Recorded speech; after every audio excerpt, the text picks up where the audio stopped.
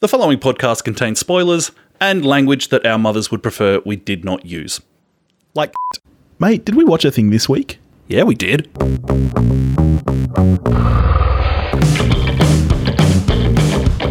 We're back and we're about to hit play on Alien 3 as we continue our journey through the Alien and Predator franchises. Yeah. I think it's fair to say that we don't have any more peaks to expect, do we? I don't want to say too much. I think you and I have spoken about all of the films coming up, and I know that we both at least think they're all pretty good. Not everything coming up do I think is pretty good, no, but I'll put it out there now. I like this next movie. That's what I was getting at. I like this too, yeah. but we're past the heights of Alien. I don't think we have any more peaks to come. Well, no. Yeah, I quite enjoy this movie. Now you've got the extended edition of this, yeah?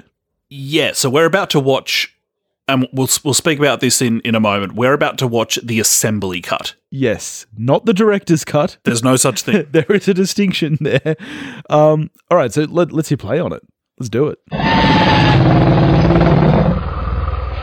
So that's Alien 3, the assembly cut, Yes. which I wouldn't realise this until, well, not only a long time after first having seen the film, but a long time after having been a devotee of David Fincher, that this is the feature film debut of one David Fincher. I actually still didn't realise this was his debut. Is that for real? He was a music video dude. He was arguably the music video guy. Yeah. Big-time commercial director as well. And then did this in what is considered one of the all-time clashes between artist and studio. Yeah, I mean, that actually makes this story even more interesting if this was his debut to have that kind of a clash with the studio, because you would think that most first-time directors would be very eager to please. Yeah. But man, I guess he really, really believes it is art then. I mean, stories from the set of this are legendary. Yeah. Well, the whole reason there's no director's cut is that he refused. They called all the directors and he was like, nah. Nope. And part of his reasoning, there's two parts. One is that, as far as he was concerned, this relationship was soured at the time and was never coming back. Yeah. And he just wanted nothing to do with them. Even, years after the fact. A big cooling off period, and he was still like, no, blow it out your ass. And another reason, though, and this is quite reasonable, is that he said, well, it's impossible for me to make a director's cut, really, because I wasn't allowed to shoot the movie that I wanted to make. So the director's cut of this film does not exist.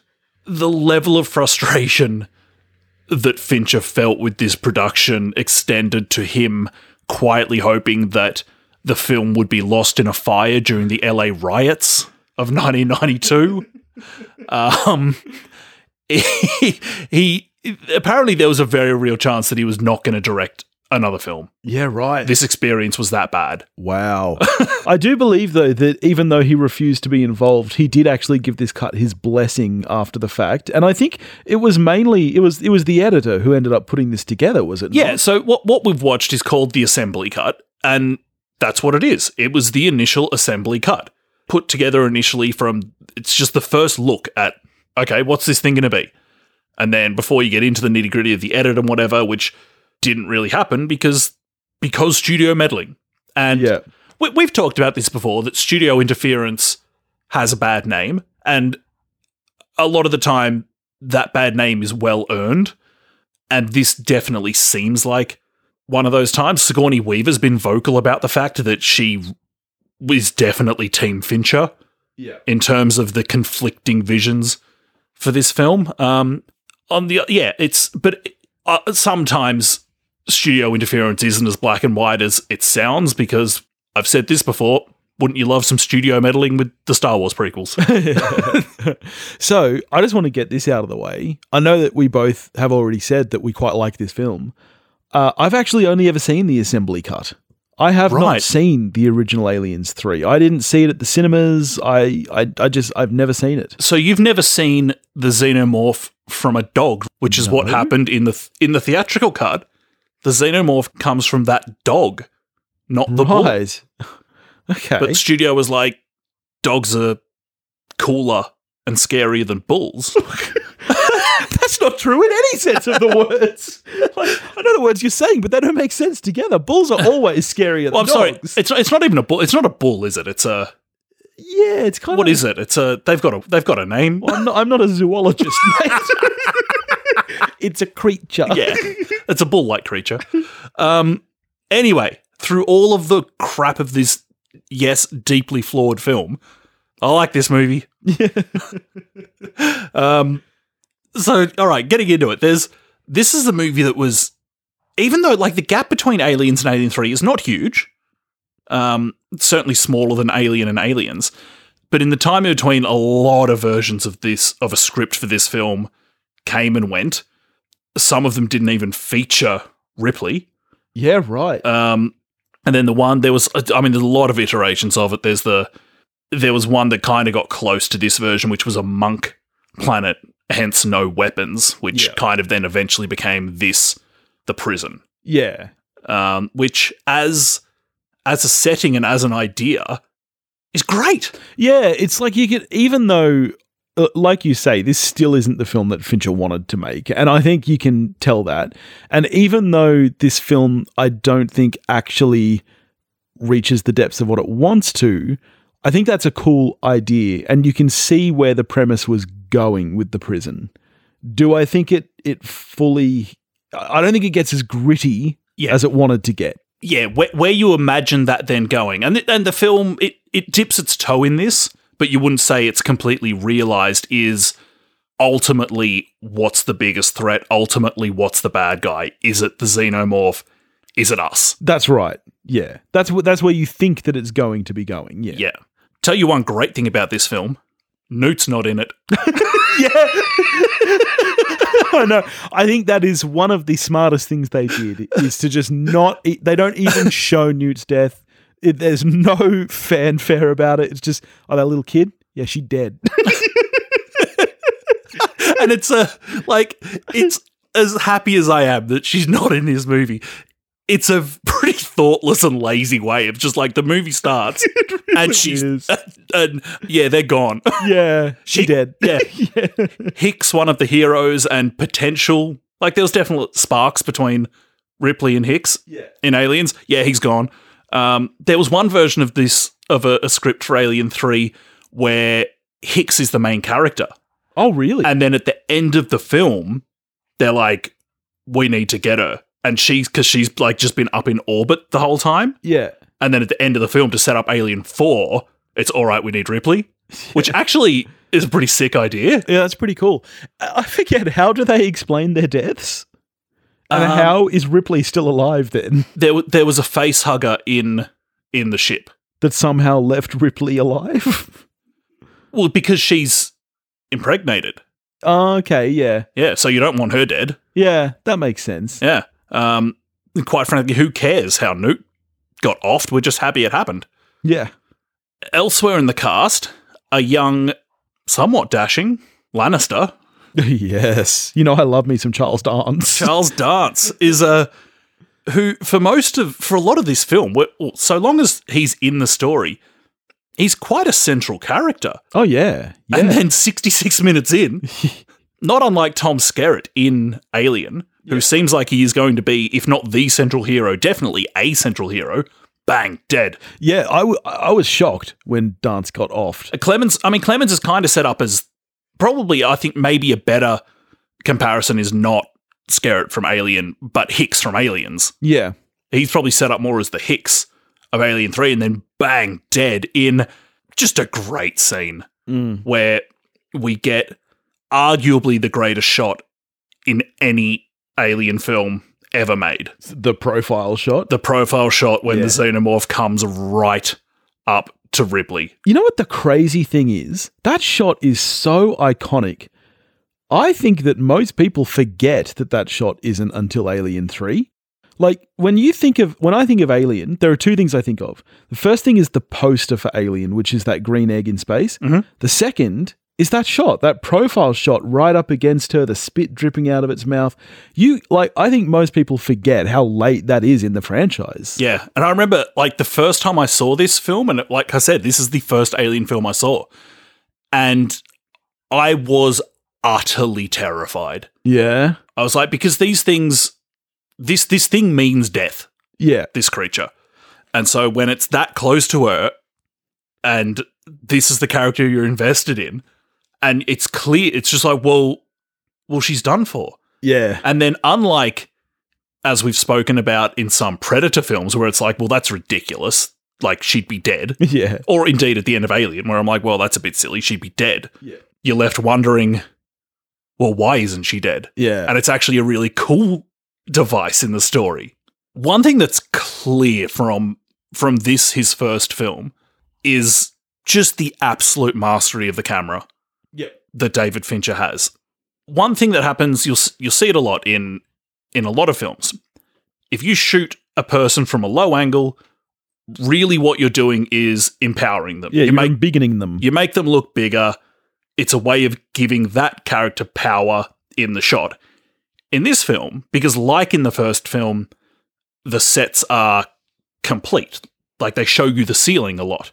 Yes, they do. Film. And that one thing design of that center of the prison with the higher levels and stuff is really cool. That's it. But then even in like the mess hall and other settings in the film, a lot of the time it's shot from this low angle showing the ceiling above them. And rather than the characters feeling empowered, they just feel trapped. Yeah, it makes use of that claustrophobia. Because again, we're back in that, typical Alien film.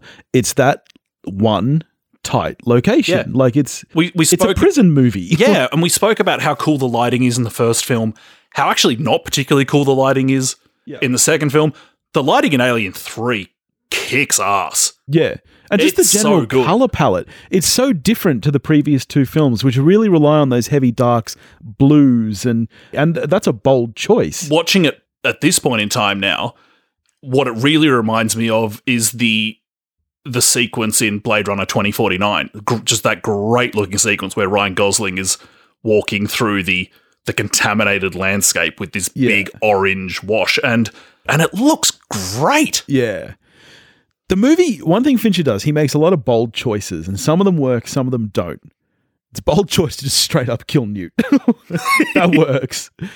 Later on in the film, we get, for lack of a better word, the redesign of the alien. Mm-hmm.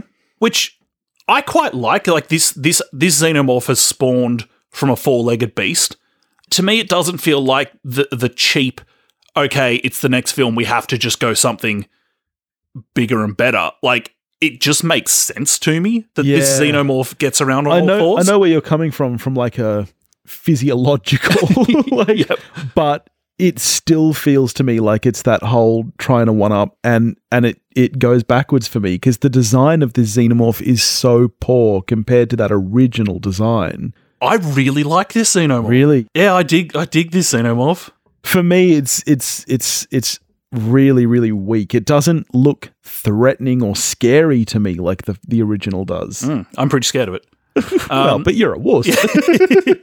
I like the fact that at some point in the film there is a precursor shot to metal distressing under change of temperature. Yep. Because this will then pay off when Alien 3 will be the only film where we defeat the end boss not through blowing it out of an airlock. Yeah. We're going to get to this in a later episode, that could someone just have a different idea about beating these things?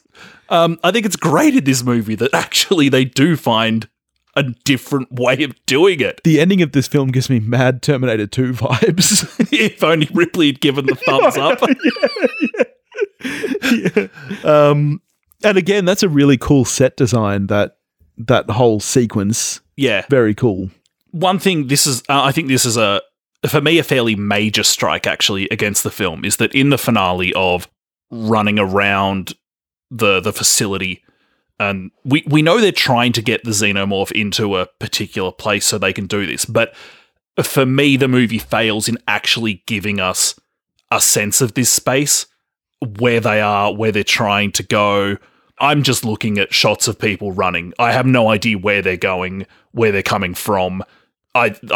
I'm just not placed in that environment particularly well, I don't think. Yeah, that's totally fair. And I think that actually ends up counteracting the feeling you're meant to get. That kind of claustrophobic feeling of this tiny prison is lost because all of a sudden it does feel like a huge, huge area. And yeah, you're right. Spatially, I can't place them together. And it's funny, given that it is all the one environment, parts of this ship look so different to other parts of it that you lose that spatial connectedness of it, which is rough. Yeah. We just spoke about I would say again, just another iconic moment of Ripley throwing herself into, what is it, molten something or other? Yeah. Yeah. It's, I don't know, lava. I know it's not lava, but you know. Yeah. Into the Terminator 2 vat. I think this is Sigourney Weaver's best outing as Ripley. I think Sigourney is really pretty sensational in this film. She was Oscar nominated for Aliens, I think. Oh, right. I think I happy to be corrected on that, but I think she was nominated for Aliens. I think Alien 3 is where she absolutely shines as this character. See, I still feel like she's never really topped the heights of her performance in Alien, but I think so much of that is that, to me, that's the film where the character is the best written and most well-rounded, that I guess it's hard for me to say whether I think her performance is the best there, but for me, that is the ultimate Ripley. Yeah, I can't get enough of her in this film. I think she's so good. I think her chemistry, I'm not just talking about the fact that they bang, her chemistry with Charles Dance, they're brilliant scene partners. Yeah. Well, I mean, I feel like he could act with a mop and have amazing chemistry because he is so... And it's not even like, he's not an overly good-looking dude, Charles Dance, but he's just got this, like, gravitas. Like... The seeds of the power of the Lannister is there. That's right. You can see how he ruled Westeros, man. Yeah. Yes. The Lord of the Rock is there. The Rock of Casterly, I believe. Casterly Rock, what a name. Well done, George. It's so clearly ripped off of Stephen King, right? Because all the Stephen King novels are set in Castle Rock. Castle Rock. Castle Rock, mate. Castle Rock Entertainment. Yeah. It is too long, the assembly cut. There's a period of the film between when the characters we do know a bit start getting picked off by the xenomorph. There is a section of this film where it does kind of lose its head up its own arse for a period. Yeah. And none of the scenes that I'm thinking of do I necessarily think are bad scenes, but there's just too many of them. Yeah. And at some point, it's like, okay, look, this isn't Space Odyssey. We need to get back to trying to kill this thing. Yeah. It also, just while we're talking about the assembly cut, look, I think that the pros of watching the assembly cut far outweigh, the negatives of just watching the regular cut. But it isn't a fully finished film at times. There are times where, for example, the later half of the film, there are full scenes where it's very hard to tell what people are saying because the sound of the generator is there so strong and they haven't been able to ADR the voices. So, there are a couple of little technical things there, but I still think that if you're going to watch this movie, the assembly cut is probably the way to do it. Yes, I agree. Even though, you've just got to, it'll be an eternal frustration for, it's probably a frustration for the many people who really dislike this film that there isn't, in their eyes, a good version of this film. For people like the two of us, there's this great frustration that there's a really, really good to even great film that's there, like it's trying to break free. Yeah. You can feel it, but it just can't quite escape the muck. And it's just a great shame that in some ways, it's just a great shame that it's Fincher's first film and that he didn't have the clout to just do what he has done ever since and just been like, get fucked. Yeah, don't feel too bad for him, man, because he's Fincher. He landed on his feet. He's done all right. But just for this film, because I think there's a great film here that we didn't get. We get a film that I do think is good and which I do actually really enjoy. Yeah. But I can't help it when I'm watching it just to be going, you just know it could be better. Look, I enjoy it, but let's not beat around the bush. This isn't as good as the first two. I'm giving this a 6. I'm also a 6, but I would stress that it's a strong 6. Yeah. Yeah, it does get pulled down to a 6 because the flaws are there and they're very real. And I would say it's actually a testament to how good the good parts of this film are, in my opinion, that I'm still giving it a positive score despite what's wrong with it. Yeah. Alrighty. So there we go. So far we've had a 9, a 7/8, and a 6. Yeah. So now Ripley's dead, so I guess that's so diminishing returns. Over. So I guess we'll see what happens with Alien Resurrection if the trend continues. Oh God. Before we get that though, should we check out another one of our drinking rules for AVP? Yes. All right. This one comes to us from our great mates Dan and Dean over at the Movie Journey podcast. Let's hear what they've got for us this time. Billy and Topher. Hey guys, how are we? They can't hear you. I realise that. I mean, they can hear me now. Like, they are listening to me speak. Maybe they can't after being deafened by all this Alien and Predator nonsense they've been going through today. But if they haven't, I'm sure we can help them with this rule for their drinking game.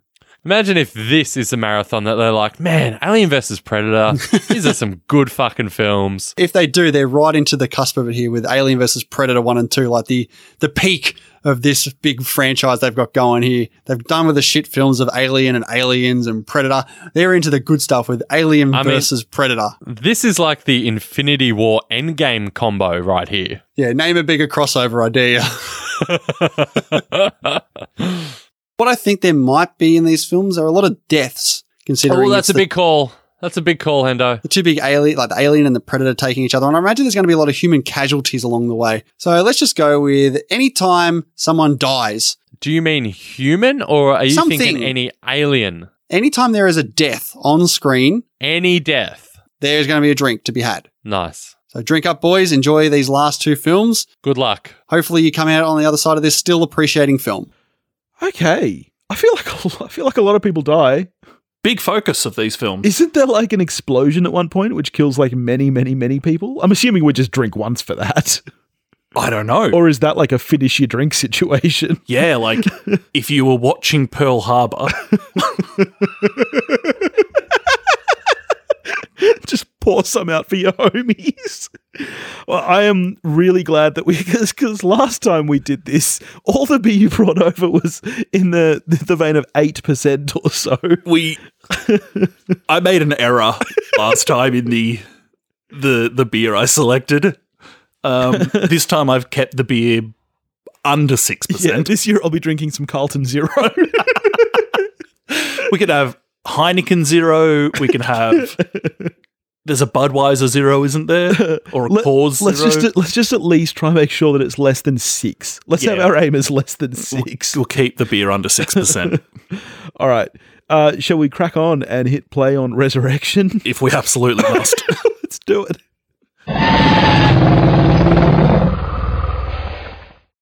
Wow, that's a bad film. That's the worst film. Okay, no, wait, that's not fair. It's better than Predator 2. It is better than Predator 2. Not by a lot. Forget that I'm talking about this film and I'll just say this to you and you tell me what you think your reaction would be. We're in the mid to late 90s.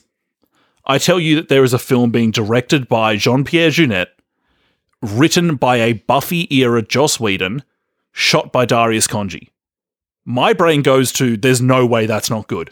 Yeah. I would be wrong. Because that is the talent behind this film, and it stinks. Which is crazy. So I either had completely forgotten or perhaps even never knew, but when the credit came up written by Joss Whedon, I was a bit shocked by that. I did not remember that. So this would have been off the back of, yeah, as you say, Buffy, but also Toy Story for Joss. So he's developing a bit of a name. What the fuck happened here? Because, okay, not only... Like, we've spoiled our feelings on this film. It's shit. Not only is it bad, the dialogue and the interplay between characters is devoid of the fun you would expect from this era Joss Whedon. Yes. It's just not there at all. Absolutely. Yeah. What's that about? Yeah, that's the thing. Like, you think of Joss, and not even just this era. Like, think back to The Avengers. The reason they got Joss Whedon to do that is, like you say, the fun that he brings to a project, the great, bringing together of a team, the way that he characterizes and stuff. This has none of that. It does have Brad Dourif playing, it will shock nobody, a bad guy. If you were charged with, it's like, if you don't succeed at this, something bad will happen to your kids. You have to come up with a movie where Brad Dourif plausibly plays a good guy. Okay. He's on death row, accused of being a bad guy, and for the whole movie you think that he is until the end when you find out that he didn't do it. No, I don't buy it. Brad, I bet he's just a ripping bloke. I bet he's like the nicest guy, because damn, that guy just reeks of evil on screen. All right. Alien Resurrection is a 1997 American science fiction horror film directed by, as you said, Jean-Pierre Jeunet, written by Joss Whedon and starring Sigourney Weaver and Winona Ryder, we haven't mentioned yet. And shan't again. Now, okay, are you a Winona head? Are you into the Winona? Certainly never thought of myself as being as such. And this film be no exception, because she is one of the worst things in this film. I don't think she's any worse than everything else going on. Well, okay, that's fair. Like, in fairness to Winona, yeah, she's just at the level of this film. So let's talk about, where do we even start? Okay, so let's start with Ripley. Ripley's back. Ugh. So we've got a zombie version of Ripley, and that's kind of how she plods through this film. It's as I said last time, I love Ripley in Alien 3. Yeah. Like, she's fantastic.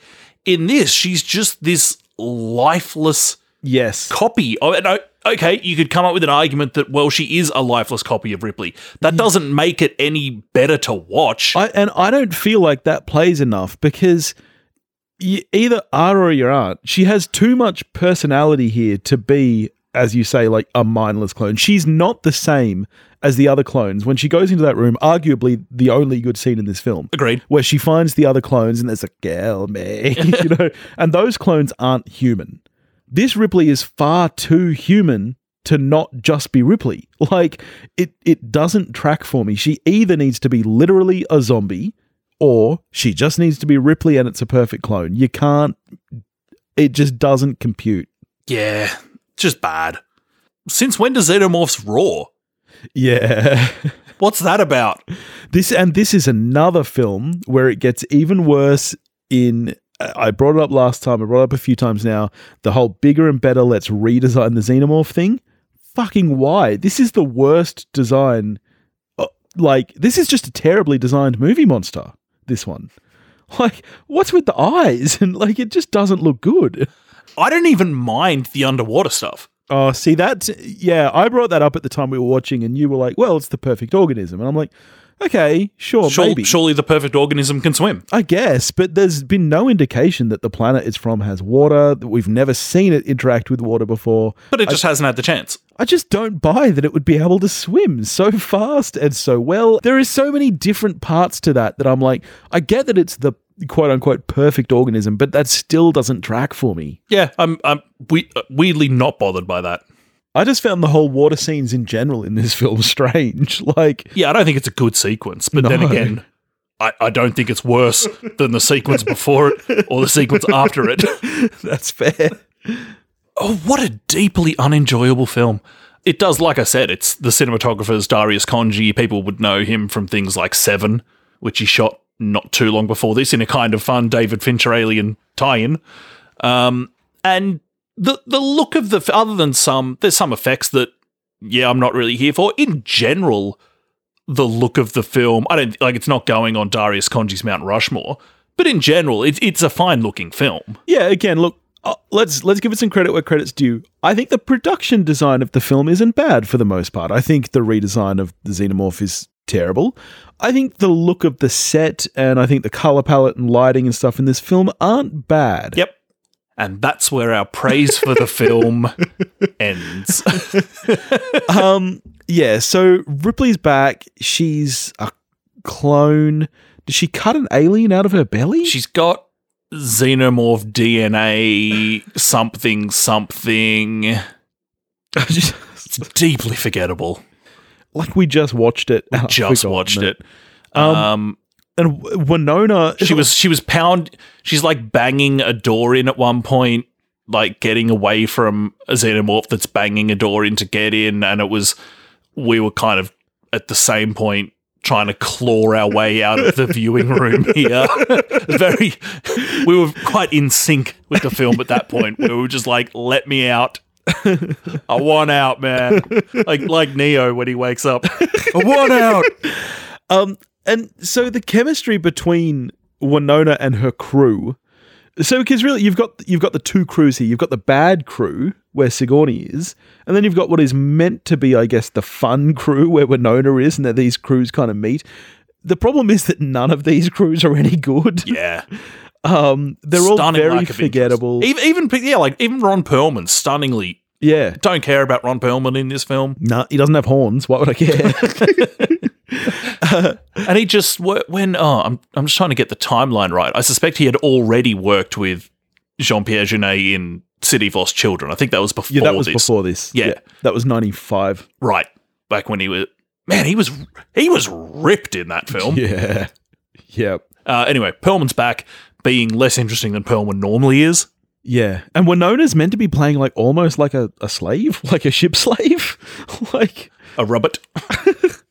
I don't know, man. So you weren't like, oh wow, that's a sick reveal when we find out she's not a replicant. It's not Blade Runner. You're going Blade Runner. What are they? I think they're androids, synthetic? aren't they? Oh, synthetic? Yeah, maybe that makes sense.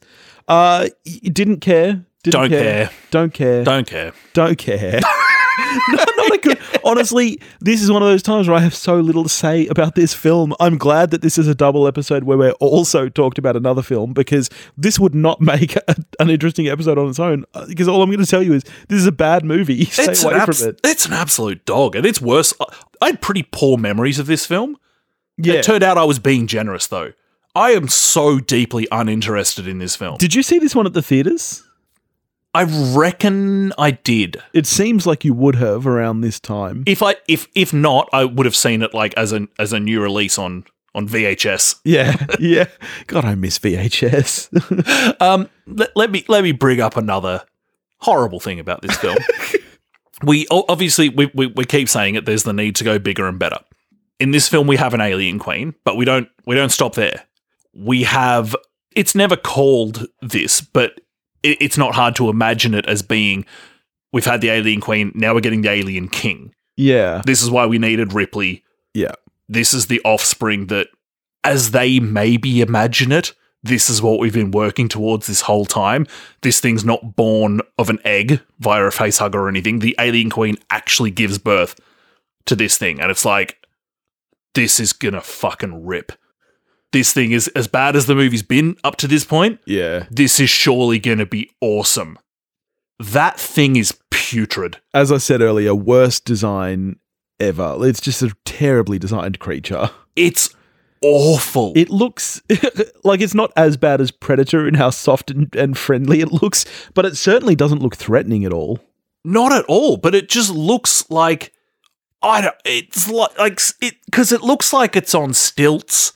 Yeah, and it's because it's then like top heavy, and the weird eyes. It looks like it'd just be knocked over by a stiff breeze. Yeah, it's got that stupid little upturned nose. Yeah, the nose. It's like a little ski nose. And then it makes whimpery little noises. I'm like, what is this? Well, that's the thing, because I guess in their head they're like, okay, sure, this is like the king, but it's also just been born. So maybe in their head they're like, well, it needs to be infantile in some way. But what's the point in that? What a stupid thing. It's pathetic. Absolutely pathetic. And then how will we beat this thing, Billy, in an alien film? Wait, let me guess. You're going to open the airlock. It's going to get sucked into space. And somehow nothing else will. Yeah. just dreadful. Here's the thing that I feel about the xenomorph and the alien and the getting sucked into space thing as well. This is the perfect organism. Why are we not to believe that it could survive the vacuum of space? I mean, hell, it can swim. It can swim. And honestly, on its planet, how is swimming any different to the vacuum of space? I argue that there is no reason to believe that it would not be able to survive. Like, it is the perfect organism. Why couldn't it? It just seems stupid. I half expect it to shoot little jetpacks out of its feet and just come back towards them. Like the stories of William Wallace in Braveheart. Yeah, not here for little baby pathetic xenomorph. Oh, get in the bin. This movie's bad. This movie's bad. It's better than Predator 2 because at least it's somewhat coherent. I'm giving it a 2. I'll stretch to a 3. I'm not even sure why. There's like one good scene. Yeah, look, not a good film. So the original of this was on Earth, I read. Yeah. I feel like that might have maybe been more interesting. It's hard to think of anything less interesting. It's true. Like, there's just no tension in this film. Yeah. It just blows. It really, really does. All right. Crap film. Crap. Shall we get into, I guess we're heading to prequel territory now. Should we get on to Prometheus? Sure, let's start apologizing for that film. Are you showing your cards early, mate? We haven't pressed play yet. I've blown my wad. Yes, I'm with you on that one. All right, let's go hit play on that. In the meantime, if you want to get in touch with us, you can do that at wewatchthething.com or wewatchthething@gmail.com. You can find us on Facebook, Instagram, and Twitter, all on the handle at wewatchthething. I've said this too many times today. It won't affect you guys. You'll hear it week after week, but I've said it a lot today. If you want to help support the show, you can do that at patreon.com/wewatchthething, and we will catch you next week with Prometheus. Rawr. Arr!